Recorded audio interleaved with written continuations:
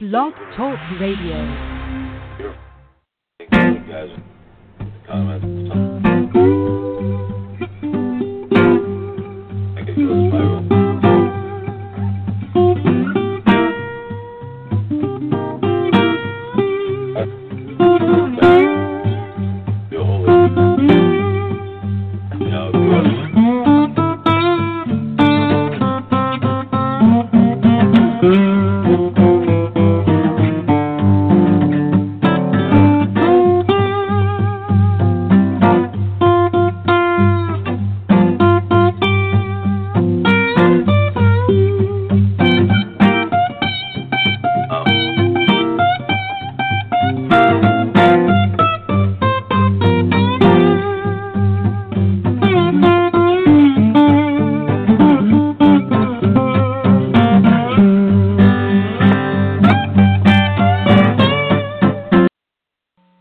Good evening and welcome to the L.A.Steel Show. I'm Lila. And I'm Leo, and tonight we got a lot of news. A lot of news out there. Wow, and says this one this came up last week, but it's after last week's show, but it was like the hurricane season starts with nobody in charge of FEMA or NOAA, NOAA, which is National something. I forgot what NOAA means, but he hasn't been able to. He hasn't put anybody in charge of it yet. Those are patronage positions. I know, but that agency runs anyway. Obama had plenty of appointments he didn't ever do. I know, but FEMA, you kind of need somebody. In 2017, hurricane season started Thursday without any one in charge at the two federal agencies most involved in dealing with hurricanes. National Public Radio notes. 5 months after Donald J. Trump was sworn in as president, no one has taken the reins of the Federal Emergency Management Agency, which is in charge of preparing for and then dealing with the aftermath of a hurricane. And the last FEMA boss was a Florida man, W. Craig Fugate, who departed in January after 7 years on the job. Fugate previously served as the head of the Florida Division of Emergency Management, and Trump finally nominated somebody at the end of April, but he has yet to be confirmed. And Trump, meanwhile, has made... Trump, meanwhile, has made no more appointments. A new boss at the National Oceanic and Atmospheric Administration, the agency in charge of the National Hurricane Center, and the National Weather Service, which provides hurricane forecasts and hurricane warnings in advance of storms, so he hasn't appointed anybody there. Incidentally, NOAA is predicting an above-average hurricane season this year. Trump's proposed budget has targeted both agencies for cuts. Excuse me. Why does he do stuff like that? I mean, I don't know why he cuts all these emergency kind of things. You know what I mean? I really don't. He's just one wacko. This is so sad. Congress just passed permitting the hunting of bears and wolves, even if they're hibernating inside their dens in Alaska. Imagine. I don't understand that. Yeah. We're not being overrun by them. Well, they're predatorial, and they're taking up. Look at that. There's 22 million views this thing has. Let me go to it again. It just got a little short. I don't know if it's got that.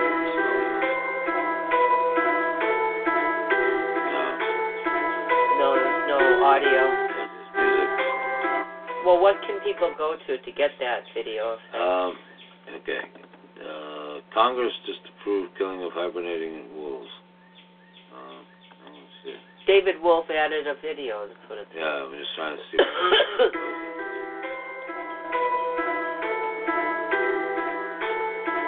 Sad. I don't like looking at it. No, it is. I have no idea. I don't want to look at it.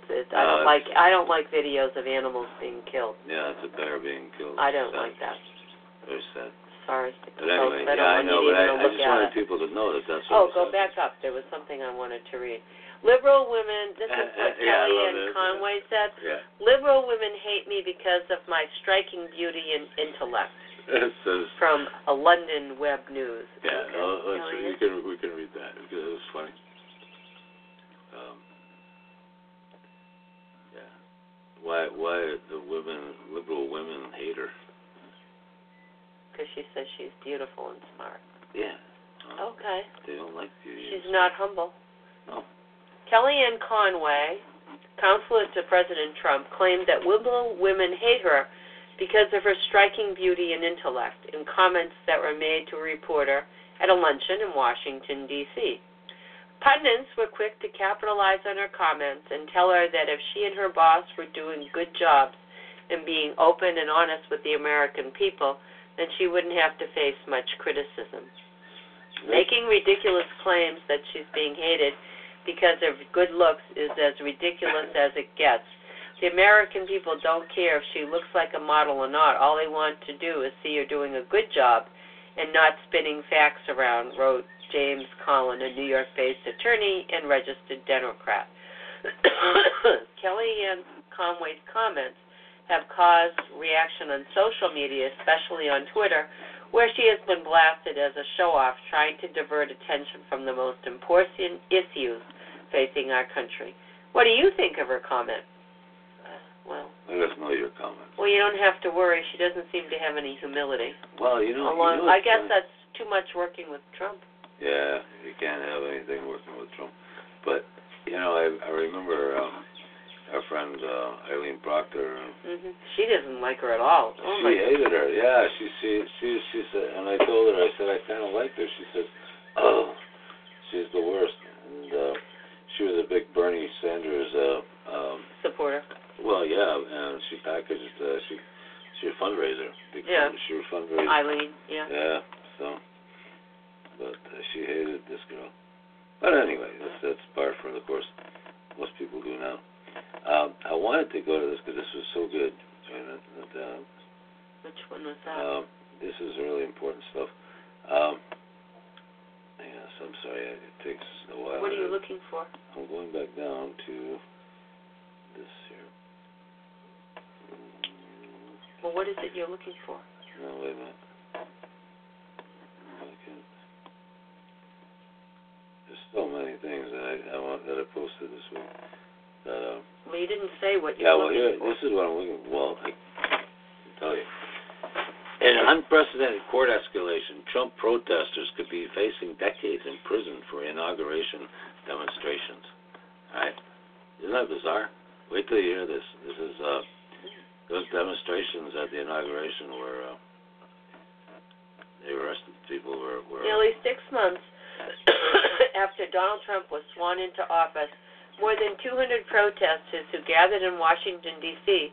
to protest his inauguration are facing felony charges that carry sentences of 70 to 80 years. Yeah, according to Al Jazeera, the 212 protesters were arrested by the Metropolitan Police Department and initially charged with felony rioting, a crime that carries a 10-year prison sentence and a $25,000 fine. On April 27th, the Superior Court of the District of Columbia added charges that include urging to riot, conspiracy to riot, and destruction of property. The possibility of long-term prison sentences for those protesters could have a chilling effect on participation in future rallies, particularly at a time of heightened levels of anti-Trump activism. While it's unclear whether police departments will respond to large-scale political protests in a similar fashion, a dangerous precedent has been set. These legal actions may also infringe on the demonstrators' First Amendment rights, as they directly targeted anti-Trump protest movements. Olivia Alsop, a 23-year-old from Chicago, told Al Jazeera she never envisioned participating in the anti-Trump protest on Inauguration Day could leave her facing an 80-year prison sentence. It seems that innocent until proved guilty is a falsehood. That's true, lady. Now you know how poor people feel. All the way from prosecution and police to the people who had previously supported me in my activism. Alsop and the other defendants face the additional strain of having to pay for travel expenses to and from Washington for each of their court hearings before they go to trial. Most of us don't have a whole lot of money, she said. Generally, we are fighting the rich because we are economically or politically disadvantaged and don't have a lot of capital.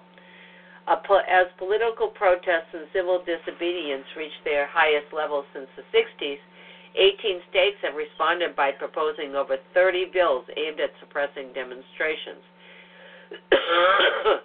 By increasing and extending penalties for protesters. A new law in Missouri, we'll take a break there for a second. A new law in Missouri prohibits protesters from covering their faces with masks or other disguises. Florida, Tennessee, Georgia, and Iowa have introduced bills that call for increased penalties for blocking traffic and demonstrating on private property. The American Civil Liberties Union has called these new laws unconstitutional and vowing to fight in state houses against any bill that violates the First Amendment. While several defendants have pleaded guilty to shorten their sentences, about 130 of the defendants have joined a Points of Unity agreement pledging to reject any potential plea deal and cooperation with prosecutors. And on May 26, 21 defendants filed motions to have their cases dismissed. Following the January 20 arrests, lawyers for some of the arrested protesters filed a class action suit against the MPD, alleging the law enforcement engaged in excessive use of force and conducted false arrests.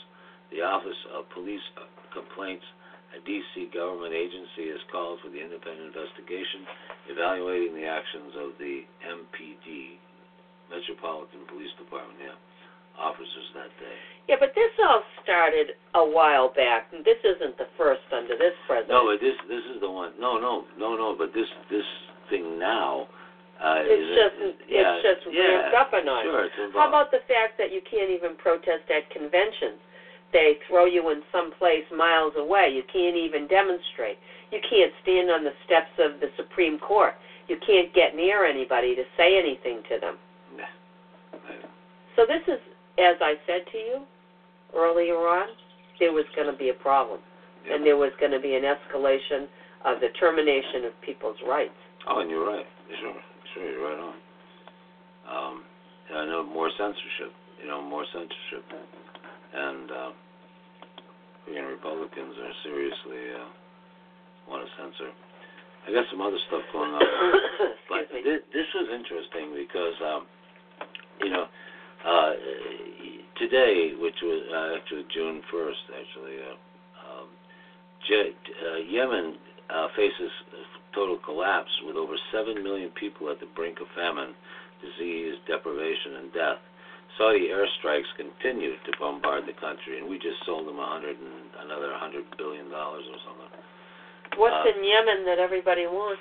Well, to understand what is happening now, it's important to see how it's all started. And the world continues to turn a blind eye to their suffering, but we won't. And post your comments and whatever. But that's where all those pirates were located. No. Hang on one second. Yemeni pirates? Yeah, this is about 5 minutes, but it's kind of worth listening to it. Street to the outside world as it does inside the Arab. With conflict, famine, and political unrest. In the 1900s, Yemen saw multiple conflicts spanning the centuries, the British starting in the beginning. The conflict of the 1920s and the 1930s, which saw Najran, Jassan, and Asir invaded and occupied by the fledgling Saudi nation, to the Free Yemeni movement, the Sacred National Charter, and the failed Al-Wazir coup of 1948. A coup attempt by the military against Imam Muhammad al-Badir in 1962 eventually led to a full-scale civil war and became a proxy battleground between various Arab countries and their European allies. The idea of Yemen as a proxy battleground at the time would end up foreshadowing current events in the country. For many in the West, the first time they heard of Yemen was when the USS Cole was attacked in Aden Harbor, and many Americans were killed. For many, this entrenched the idea of Yemen and the association with extremist groups such as Al-Qaeda in the Arabian Peninsula, also known as AQAP, which was a conglomeration of the Saudi and Yemeni branches of Al-Qaeda. In 1992, a group calling themselves the Believing Youth were established, and their followers would end up being the nucleus of the group popularly known as Houthis, whose official name is Ansar-Ullah. The impetus behind the Believing Youth and a wider movement referred to as Zaidi revivalist movement, whose foundations was a reaction to foreign intervention and shoring up Zaidism against the perceived threat of Saudi-influenced Wahhabi ideologies. Combining this religious motivation along with grievances about the marginalization of northern Yemen led to 6 different wars between the Houthis and the government in Sana'a, the capital of Yemen. The conflict sometimes directly involved Saudi troops, and the Saudis supported the president of Yemen, Ali Abdul Saleh, heavily in his conflict with the Houthis. In the wake of the Arab Spring protests, a similar movement erupted in Yemen that led to the same leader of over 3 decades, Ali Abdul Saleh, being disposed due to popular protests in favor for Saudi and US-backed Abd Rabba Mansur Hadi. The Houthis did not participate in the one-person electoral vote for Hadi in 2012, which gave Yemenis the option to vote for Hadi only under the pretense of democracy. There were no other candidates, nor the ability to write one in. A National Dialogue Council was set up to bring the various factions together to find solutions to Yemen's issue, but it was dismissed and boycotted by some of the most marginalized parts of Yemeni society that include the southern secessionists known as Al-Iraq and, of course, the Houthis. The simmering conflict in the north of Yemen spilled over into other governorates and into Sana'a, the capital itself. A cut in fuel subsidies by the government caused weeks of riots, which brought the Houthis into direct conflict in the capital with the Yemeni army under General Ali Mohsen al-Akmir. Al-Akmir was connected to the Al-Islah movement, Yemen's version of the Muslim Brotherhood. In a short battle with the troops of Al-Akmir, his fighters were routed and the Houthis took Sana'a. Weeks of such political machinations took place and ended up with Abd Rabba Mansur Hadi being confined to the presidential palace. In February of 2015, Hadi escaped the presidential compound and fled to Aden, finally announcing that he remained the president of Yemen, despite the fact that his term as president had elapsed and he had already resigned more than once.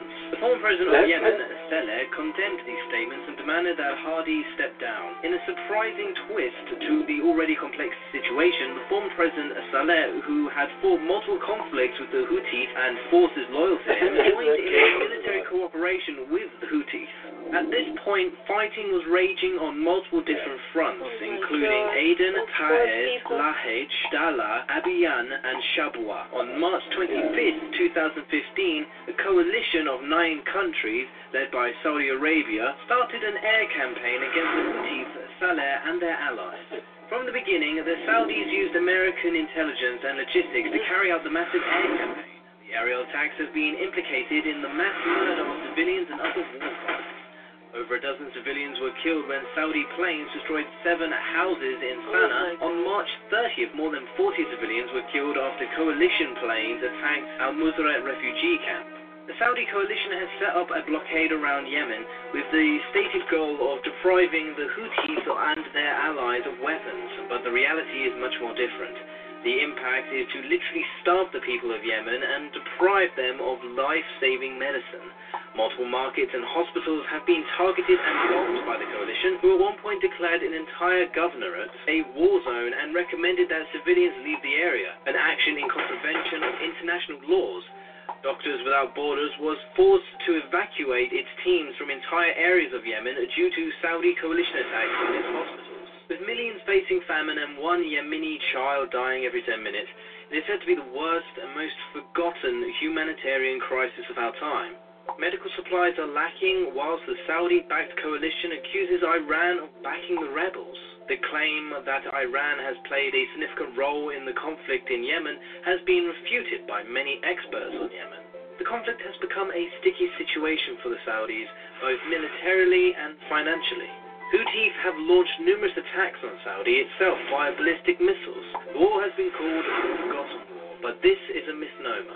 It is a war that has largely been covered up by the Western governments, like the US and UK, who are complicit in the war crimes and have spent billions in arms sales to the Saudis and other coalition members. Since taking office, American President Donald Trump has dramatically increased the amount of jet fighters and drone raids on Yemen. This coming on the back of a raid on ACAP fighters that resulted in one Navy SEAL dead, along with dozens of civilians, including women and children. The war on Yemen shows no signs of ending, with American forces upping the stakes and billions of dollars being made by European and American arms manufacturers. Profits made upon the bodies of Yemeni men, women, and children ripped apart by their bombs.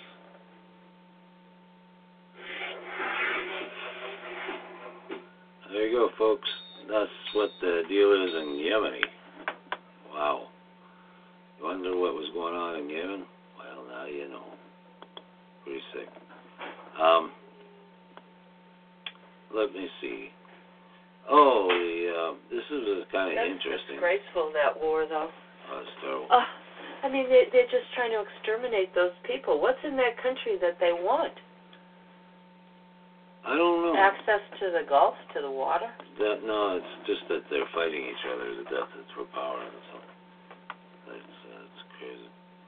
And it's a way for us to it's all fueled by the arms, race, the arms people. I think maybe you're right. No, sure it is.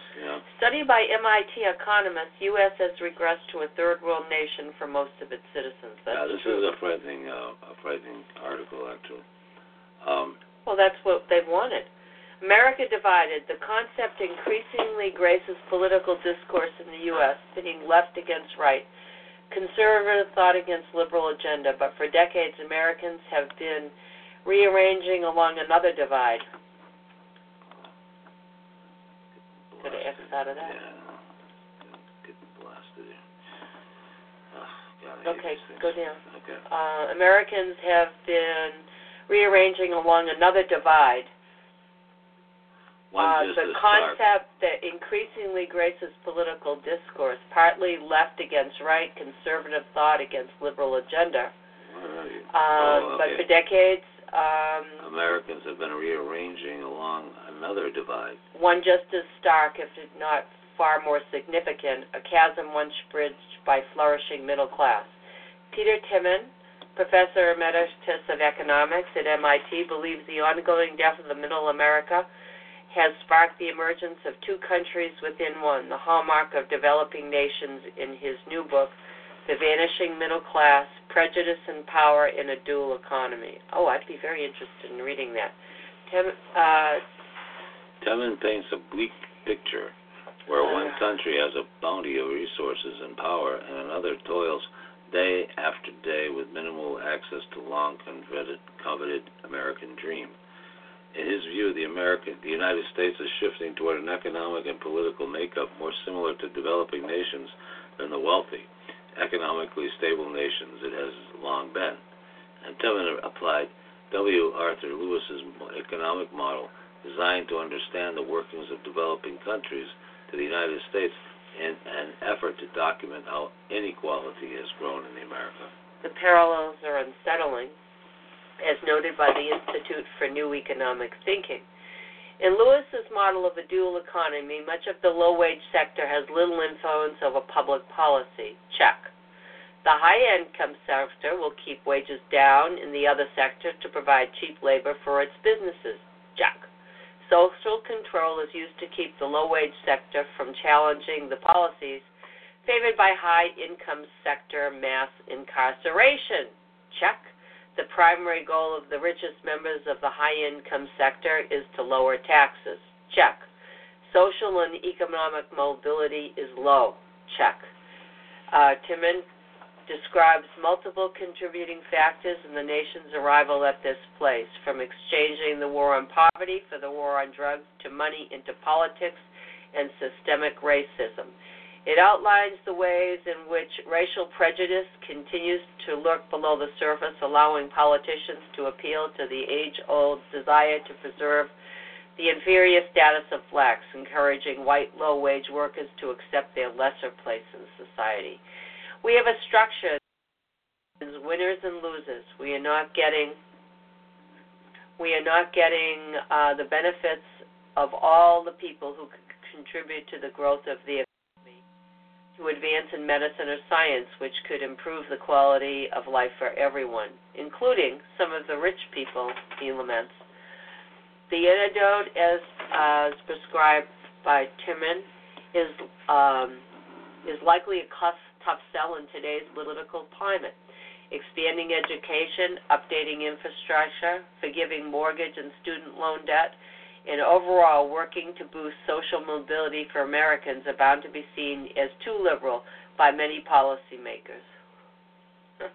Until this course is changed, the war in the middle class will continue to fade, and America will remain unsustainably divided. Well, What? It's become, it's not a war. It's a war against poor people. It's a war against poor people, sure. And that's what the Democrats did, and the Republicans have followed suit. That's absolutely right. And they continued. They're both that way. Now, this is so sick. Donald Trump shifted kids' cancer charity money into his business. Yeah. Oh, my God. Yeah, I mean, Eric the Great there. The younger son? Yeah, kind of a moron. He confessed. Continue to article. Yeah, he confessed that they did that. I don't know why he said it. I don't know why exactly. But June 29, 2000. What? This story appears in the June 29th 2007. So issue of Forbes. It hasn't happened yet. It hasn't officially appeared. Like autumn leaves, sponsored Cadillacs, Ferraris, and Maseratis descend on the Trump National Golf Club in Westchester County, New York in September for the Eric Trump Foundation Golf Invitational. Year after year, the formula is consistent. 18 holes of perfectly trimmed fairways with a dose of Trumpian tackiness, including Hooters, waitresses, and cigar spreads, followed by a clubhouse dinner, dates encouraged. The crowd leans toward real estate insiders, family friends, and C-list celebrities, such as former baseball slugger Darryl Strawberry and reality housewife and bankruptcy fraud felon Teresa Goodies. Yeah, C-list. Yeah, the real star of the day is Eric Trump, the president's second son, and now the co-head of the Trump Organization, who has hosted this event for 10 years on behalf of the St. Jude Children's Research Hospital in Memphis. He's done a ton of good. To date, he's directed more than $11 million there, the vast majority of it via the annual golfball event. He has also helped raise another $5 million through events with other organizations. The best part about all this, according to Eric Trump, is the charity's efficiency, because he can get his family's golf course for free and have most of the other costs donated. Virtually all the money contributed will go to helping kids with cancer. We get to use our assets 100% free of charge, Trump tells Forbes. And that's not the case. In reviewing filings from the Eric Trump Foundation and other charities, it's clear that the course wasn't free, that the Trump Organization received payments for its use. Part of the more than $1.2 million that is no documented recipients past the Trump Organization. Golf charity experts say the listed expenses defy any reasonable cost justification for a one-day golf tournament. Additionally, the Donald J. Trump Foundation, which has come under previous scrutiny for self-dealing and advancing the interest of its namesake rather than those of charity, apparently used the Eric Trump Foundation to funnel $100,000 in donations into revenue for the Trump Organization. And while donors to the Eric Trump Foundation were told their money was going to help sick kids, more than $500,000 was redonated to other charities, many of which were connected to Trump family members or interests, including at least 4 groups that subsequently paid to hold golf tournaments at Trump courses. Jesus, what a cheat. Piece of work, huh? All of these seem to defy federal tax rules and state laws that ban self-dealing and misleading donors. It also raises larger questions about the Trump family dynamic and whether Eric and his brother, Don Jr., can be truly independent of their father, especially since the people who the person who specifically commanded that the for-profit non-Trump organization, that the for-profit Trump organization start billing hundreds of thousands of dollars to the non-profit Eric Trump Foundation, according to two people directly involved, was none other than the current president of the United States, Donald Trump. So he swindles charities. Yeah, and St. Jude Hospital. I mean, what a friggin' crook. And in order to understand the Eric Trump Foundation, you need to understand Donald Trump Foundation. The president was never known for giving his foundation much money. And from 2009 to 2014, he didn't give it anything at all. And outsiders still donated through allowing Trump to dole out their money to a smattering of more than 200 charities as if they were his, and many of the donations helping his business interests. And Eric Trump set out to do things differently. Coming out of Georgetown, he decided he would try to translate the good fortune he had and inherited into support for children's cancer research. Why this cause, especially for a guy who doesn't have any kids? It's a great question. It's one that I've been asked before, and I'm not really sure, he says. I think there is something about that innocence that has always affected me. And after visiting various hospitals, he chose to give to St. Jude, the world's best-known pediatric center. And Eric Trump. Eric Trump set up his foundation as a public charity, a classification that allows it to raise most of its money from outside donors. In 2007, when he was 23, the first Eric Trump golf tournament took place, raising $220,000. A compelling sales pitch involved the free golf course and the donated goods and services assured donors that every penny possible went to charity. The Eric Trump Foundation employed no staff until 2015, and its annual expense ratio averaged 13%, about half of what most charities pay in overhead. His original 7-person board was made up of personal friends and an Oculus lot who helped sell tournament tickets, which last year ranged from $3,000 for a single all-day ticket to $100,000 for a pair of VI foursomes. Oh, my God. For the first 4 years of the golf tournament from 2007 to 2010, the total expenses averaged about $50,000, according to tax filings. Not quite the zero-cost advantage that a donor might expect given who own the club, but at least in line with other charities paid to host outings at Trump courses, according to the review of tax filings for other charitable organizations. But in 2011, things took a turn. Costs for Eric Trump's tournament jumped from $46,000 to $142,000, according to the foundation's IRS filings. Why would the price of the tournament suddenly triple in 1 year? In the early years, they weren't being billed for the club. The bills would just disappear, said Ian Galul, who served as membership and marketing director at the Trump National Westchester during 2 stints from 2006 to 2015, and witnessed how Donald Trump reacted to the tournament's economics. Mr. Trump had a cow. He flipped. He was like, we're donating all this stuff. There's no paper trail, no credit, and he went nuts. He said, I don't care if it's my son or not. Everybody gets billed. Well, Katrina Kopp, who served on the board of directors of the Eric Trump Foundation in 2010 and 2011, also remembered Donald Trump insisting the charity start paying its own way, despite Eric's public claim to the contrary. He did have to cover the expenses, he says. The charity had grown so much that the Trump organization couldn't absorb all of those costs anymore. And Trump organization declined to answer detailed questions about the payments.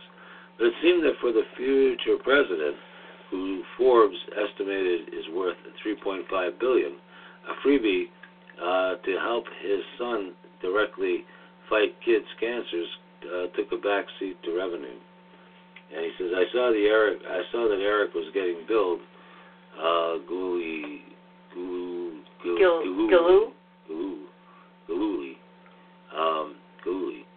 ads. I would always say, I can't believe that his dad is billing him for a charitable outing, but that's what they wanted. It's also very consistent. The Donald J. Trump Foundation famously acted like an arm of the overall business, using the charity money to settle a Trump business lawsuit, make a political donation, even purchase expensive portraits of his namesake. And meanwhile, Trump's businesses build the Trump campaign fueled by small outside donors, more than the $11 million to hold his properties, chefs, and private aircraft. To use his properties. Yeah, I'm sorry, to use them. At first, the extra bills did not cost the Eric Trump Foundation anything. Shortly before the spike in cost, Donald J. Trump Foundation donated $100,000 to the Eric Trump Foundation, a gift explicitly made, according to Gillou, to offset the increased budget. Then the Eric Trump donors were still seeing their money go to work for kids along with the same line as previous years. The Eric Trump Foundation declined to comment on that donation. In effect, though, this maneuver would appear to have more in common with the drug cartel's money laundering operation than a charity's best practice textbook.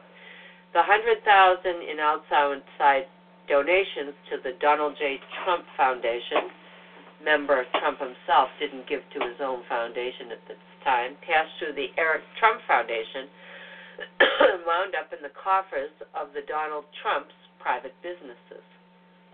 His father, Mr. Trump, always until the presidency had a very, very tight rein on what was going on, said Gillou, and referring to the company's golf courses.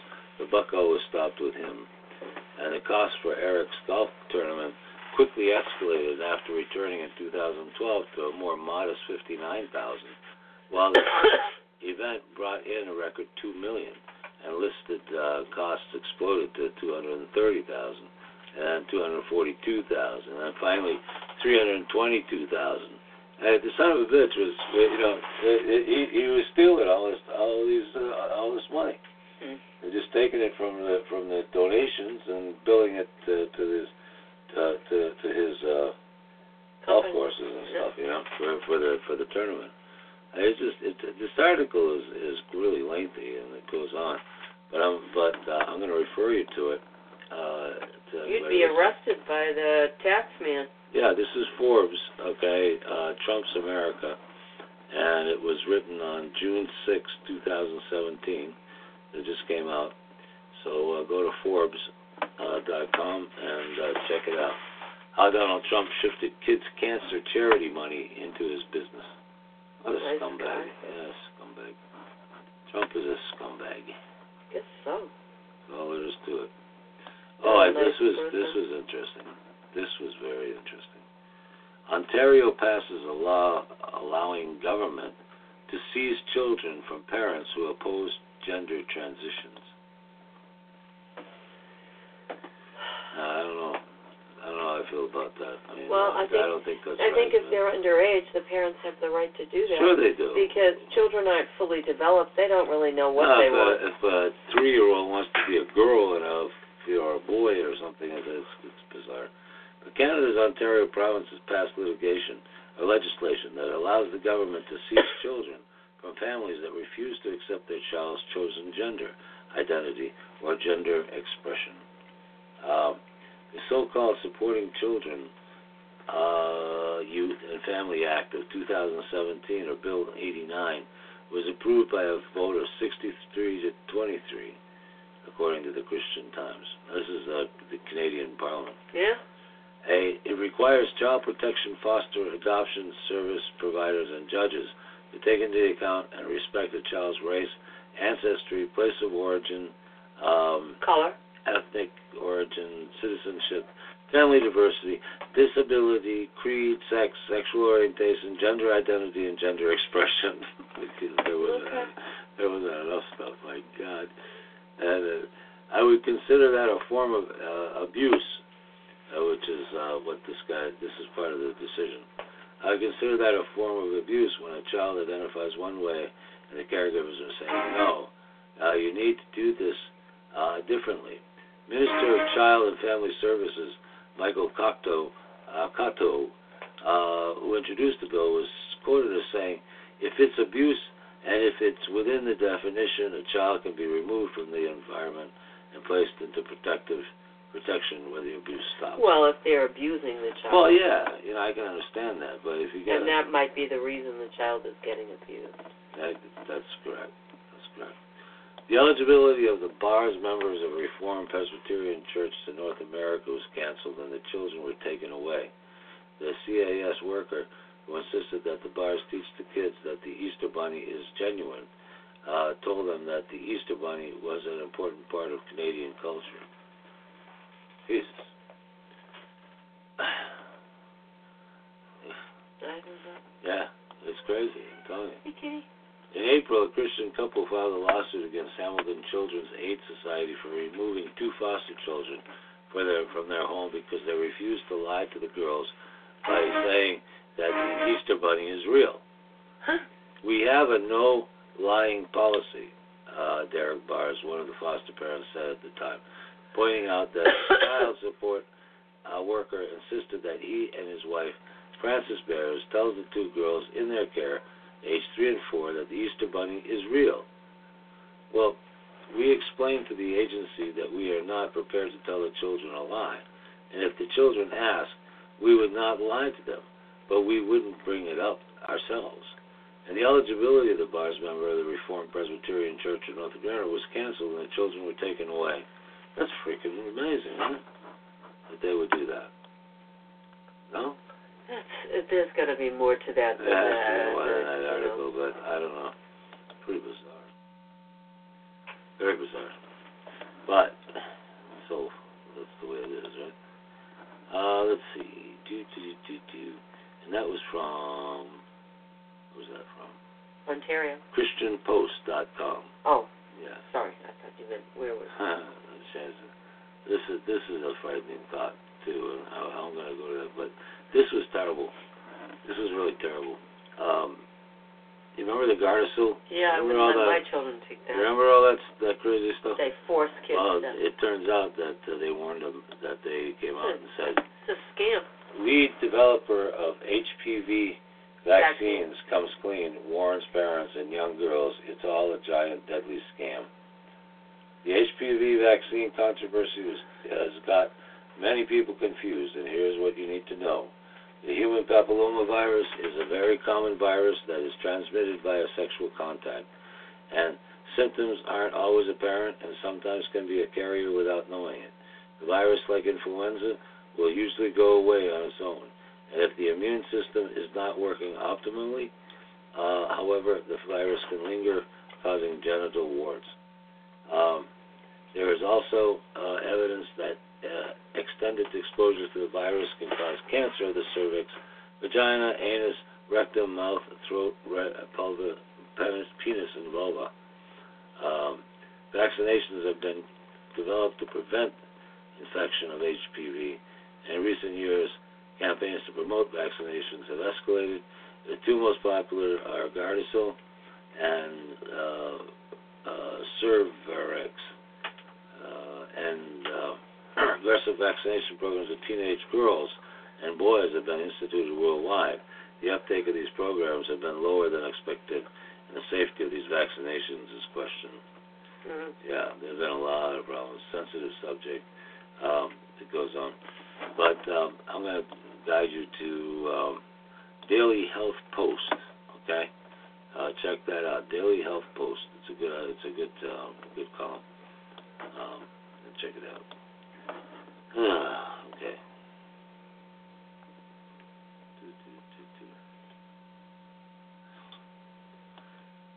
Yeah, this is frightening. Check this out, folks.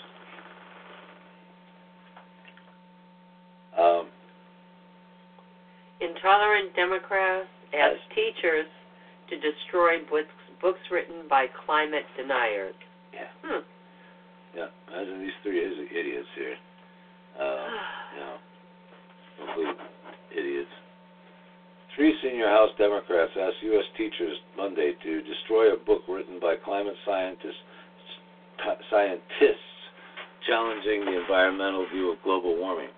The Democrats were responding to a campaign by the conservative Heartland Institute copies of the 2015 book, Why Climate Scientists Disagree About Global Warming, to about 200,000 science teachers. Democrat Reps Bobby Scott of the Committee on Education, Paul Grijalva of the Raul M. Grijalva of the Committee on Natural Resources, and E. Bernice Johnson of the Committee on Science, Space, and Technology all issued a statement telling teachers to trash the books. Well, what do they know? Yeah, well, public school classrooms are no place for anti-science propaganda. That's what this letter wrote. And I encourage every teacher to toss this material in the recycling bin. And Scott said, if the Heartland Institute and other climate deniers want to push a false agenda on global warming, our nation's schools are an inappropriate place to drive that agenda. The book's 3 authors all hold doctorates and taught climate or related sciences at the university level. The book was written by former Arizona State University climatologist Dr. Craig D. Eidso, James Cook University marine geologist, pathonologist, paleontology professor, Robert M. Carter, and University of Virginia environmental scientist Dr. Fred Singer. Gurdjieff accused the scientists of lying to children about the world we live in to further corporate polluters' profits, and said that doing so was cruel. Johnson stated that the scientists had sent scientifically inaccurate materials on climate change to public school teachers across the country at the behest of ominous right-wing donors and the Charles and David Koch brothers. Yeah. The best way to get adults to act like environmentalists is by brainwashing their children, according to research published by Oregon State University. Talking to kids about global warming caused their parents to use less energy and to act more like environmentalists. The research was run on 30 Girl Scout troops in Northern California and had a lasting impact on family energy consumption for at least 8 months after the end of the program. Based on the study's success, the researchers are now disseminating the curriculum to Girl Scout leaders across the country and attempting to adapt it to other groups of kids, including schools, youth-focused organizations such as 4-H. Excuse me. With the help of other universities such as Stanford, the research was financially supported by government grants. So it's kind of bizarre to me that they would do this. There's such you remember it used to just be the hard ass Republicans, the Christian right, and everything. They wanted everything censored, and they'd take everything out, and you're an anarchist. Well, now it's the left that's doing the same thing. Yeah. It's ridiculous. It's just that suits the agenda of the elite. They want everybody controlled. Sure, they do. Yeah, sure. They don't care. Control the right, control the left, pull a noose. Oh, yeah, and constantly make decisions.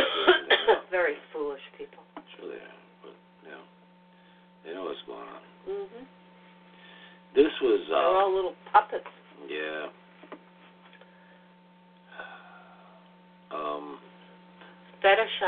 Liberal fetishization of nonviolence in the wake of alt-right murders. It's going down. What do they mean by that? Well, the alt-right has long been preparing for war, and they are holding training courses and teaching each other how to make weapons to bring to rallies. But they're facing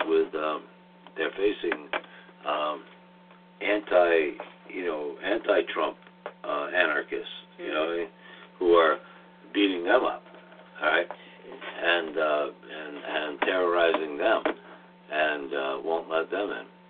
You remember that Spencer guy and all that stuff where and the alt-right. In the wake of alt-right, white nationalist-related murders in the past 3 weeks, liberal pundits continue to come out against any form of violence against fascist terrorist groups. And a popular theme to the condemnation stems from two schools of thought: consequences and pacifism. Consequences being first that the optics of violence help the fight, but also that punching is illegal and can be damaging to those doing the punching. Legality should not play a role in stopping self-defense.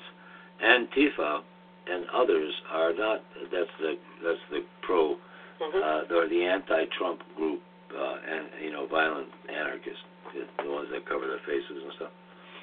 And others are not trying to make it legal to punch anyone. There is a reason they wear masks and often run away after. They are more interested in doing what is right, not what is illegal. And yes, they know the legal ramifications of their actions and are willing to take the risks. They are putting their own freedoms on the line for the greater good. Okay, violence is not being sought, but rather implemented when it is in the only form of defense against a violent organization calling for the mass extermination of millions of people, which is what alt-right is. They basic fascism is that. When it comes to optics, we can use the punching of Richard Spencer on January 20th as an example. In Spencer's own words, he was terrified after being assaulted, and he planned to attend the Women's March the weekend after the inauguration and didn't show up out of fear for his safety. Spencer was already a public figure who was punched while being interviewed by an international television station, but the message was sent to his followers. The message is that they are not safe to stand on the street and spread their message of genocide. Not punching him would have shown him he is safe to stand on the street espousing his abhorrent views without consequence. And I don't know. I mean, genocide may be a little over the top on this, but the alt-right message is basically hate. Yeah. And it's bad. I mean, I've listened to it and I found it is bad. And I think, and this is what George Ciccarello-Meyer, in an interview with Abolition Journal, had this to say about the punching of Spencer. This was a professor. He said, I think what is being missed in the fact that this is a praxis, that this is not simply a performance. It's not an expression of frustration. It's an actual political practice that is constructive and creative. He said the effects that punching Nazis create include, first, as Richard Spencer, through his own absurd inability to think strategically, has admitted, it has made his life a living hell already. And he admitted that it making it very difficult for them to organize. He admitted, in other words, everything that many of us have said about how Nazis need to be treated, and about this famous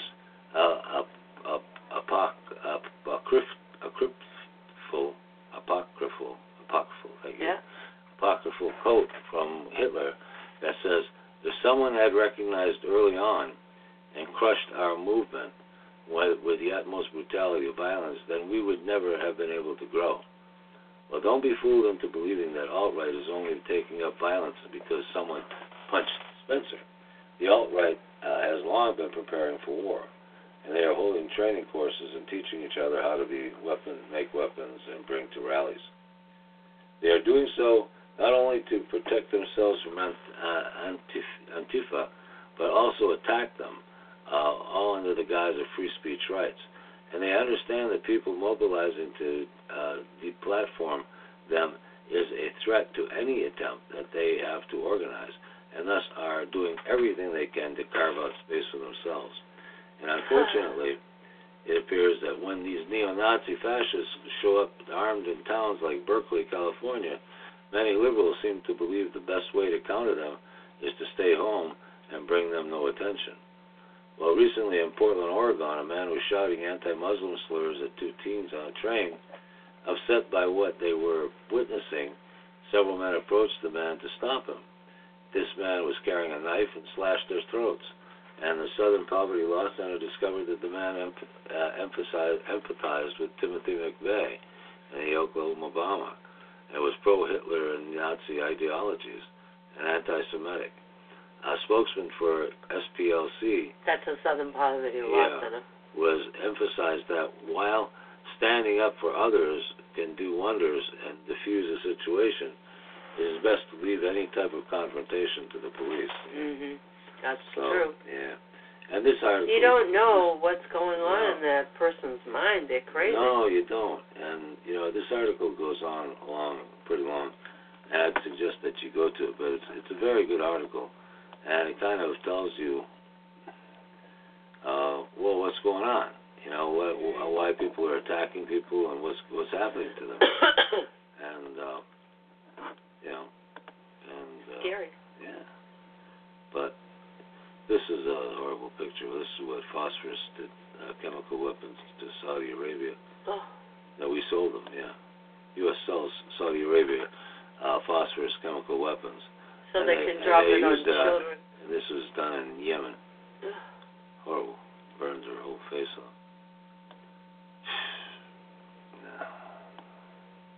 This is a big deal. She sent this out. Israel backs Saudi Arabia in confrontation with Qatar. Well, Saudi Arabia and Israel, two creations of the Western world. Yeah.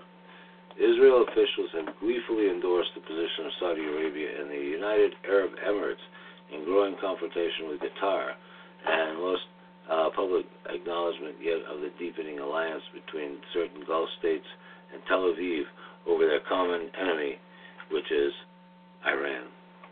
And meanwhile, evidence was emerged of close cooperation between United Emirates and the key Israeli lobby group to pressure Qatar over its support for the Palestinian resistance organization Hamas. So it's all about Hamas. Yeah. So that's what they're doing. Israel's officials were quick to offer their support to Saudi Arabia, and a new line drawn in the Middle East saying Israel's deputy minister for diplomacy, no longer Israel against Arabs, but Israel and Arabs against Qatar financing terror. Yeah, this is a long article, but you might want to go to it. It's from the Electronic Intifada, and it was sent to us by Gail Corey Townsend. We thank Gail for that. And let's see. And we only got 3 minutes left, so let's see. Oh yeah, here this is crazy. U.S. strikes on Syrian army intentional, aimed at extending the conflict. We're still sending strikes in Syria. Imagine that. What's amazing? Nobody's talking about it, huh? Huh? Yeah. I mean, this is like, man. This came out today. Coming in on a new airstrike carried out by the U.S.-led coalition on Syria pro-government forces on Tuesday. Egyptian, that was, what's today, Wednesday? Today's Wednesday. That was yesterday. It was Tuesday. Egyptian military analyst General Muslim called it an international attack aimed at stopping the advancing government forces, and explained why the U.S. and the coalition are not interested in the end of the Syrian conflict. You want to read that? On Tuesday, the U.S.-led coalition delivered another attack on Syrian government forces, which were advancing inside a deconflictation zone near El Tanaf. Commenting on the new attack, Egyptian military analyst General Gamal Mazum, former head of the research center of the Egyptian Military Academy, told Sputnik that the U.S. is trying to weaken the military potential of Damascus by delivering intentional air attacks on its advancing government forces. Besides, he said the U.S. is trying to increase its military influence on the balance of power in Syria. It was clearly seen when they were arming the Kurds on the very same principle as they did earlier in Iraq, the general said. He did not rule out that such a military escalation on the part of the U.S. could be aimed at disrupting Syrian peace talks in Astana. The U.S., he said, is trying to extend the conflict as neither the U.S. administration nor the Pentagon are interested in a stable Syria and in a political settlement of the conflict. Washington is pursuing its previous policies in the Middle East, promoting the expansion of military conflicts. Yeah. The airstrikes could be delivered on terrorist groups rather than these forces that are fighting against terrorists, the expert concluded. So it's like they want a bomb. I mean, we are ISIS. Yeah, we are ISIS. And Al-Qaeda and all those. Yeah, Hillary Clinton formed those things. Exactly. And Obama. Yeah. So if you look back and think days were better then, they weren't. No. Oh, this was interesting. We'll end with this tonight. Mueller, the new special prosecutor, adds heavy hitter prosecutor to Trump investigation team. Yeah, this is interesting. What's he mean by Andrew Weissman, who was selected by the section of the Criminal Division of the Justice. Just to tell you, he's putting on a heavy-hitting prosecutor, I think. So, reports Rachel Maddow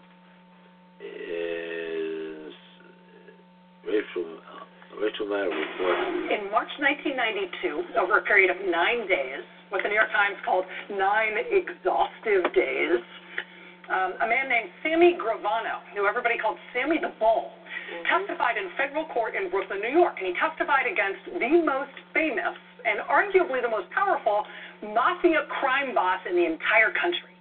In March 1992, Sammy the Bull, the underboss of the Gambino crime family, took the stand in Brooklyn and gave 9 days of epic, exhaustive, damning testimony against the head of the Gambino crime family, the guy he worked for, John Gotti. Now, of course, they called John Gotti the Teflon Don because he was slick in his personal appearance. He was also a great talker. He was witty, smooth. He had a real way with words. They also called him the Teflon Don because charges never stuck to him. That was before Sammy the Bull, though. When Sammy the Bull testified in March 92, he was one of the highest-ranking mafia figures to have ever turned state's evidence to testify against the mob. He testified in March of that year. The following month, April of that year, John Gotti got convicted. Teflon Don, Teflon no longer, right? John Gotti got sentenced in April 1992 to life in prison. Ultimately, in 2002, a decade later, he died behind bars. Meanwhile, though, Sammy the Bull went into witness protection, as you might imagine. In his case, that meant Arizona. Now, at the time of John Gotti's conviction, I said John Gotti was definitely the most famous and arguably the most powerful mob boss in the United States. I said he's only arguably the most powerful at the time because, of course, if you've ever seen a mob movie, you know that there isn't just one crime family, right? There are rival families in the Italian. She talks too much and she flips out. But she reported on the prosecutorial accomplishments of Andrew Weissman, who was left the fraud section of the Criminal Division of the Justice Department to join Special Counsel Robert Mueller as an investigation of the Trump-Russia affair. Well, we'll see. Yeah. So, I'm not a Rachel Maddow fan. But doesn't do much for me. But anyway, we'll come right to the end of our show. This is what they were saying, and I thought it was interesting because they are getting another special prosecutor in with a special prosecutor, to go after Trump. So it's like, good luck. On that note, we'll see what happens. Oh, before you forget, in Trump's White House, everything's coming in 2 weeks. Oh, is that what he said? Everything's coming in 2 weeks. I got my plans, I got my actions, I got everything. Yeah, this is like Bloomberg, but it's kind of funny. Yeah. So anyway, I just thought we'd let you know that with Trump, everything's coming in 2 weeks. Yeah, including indictment and impeachment.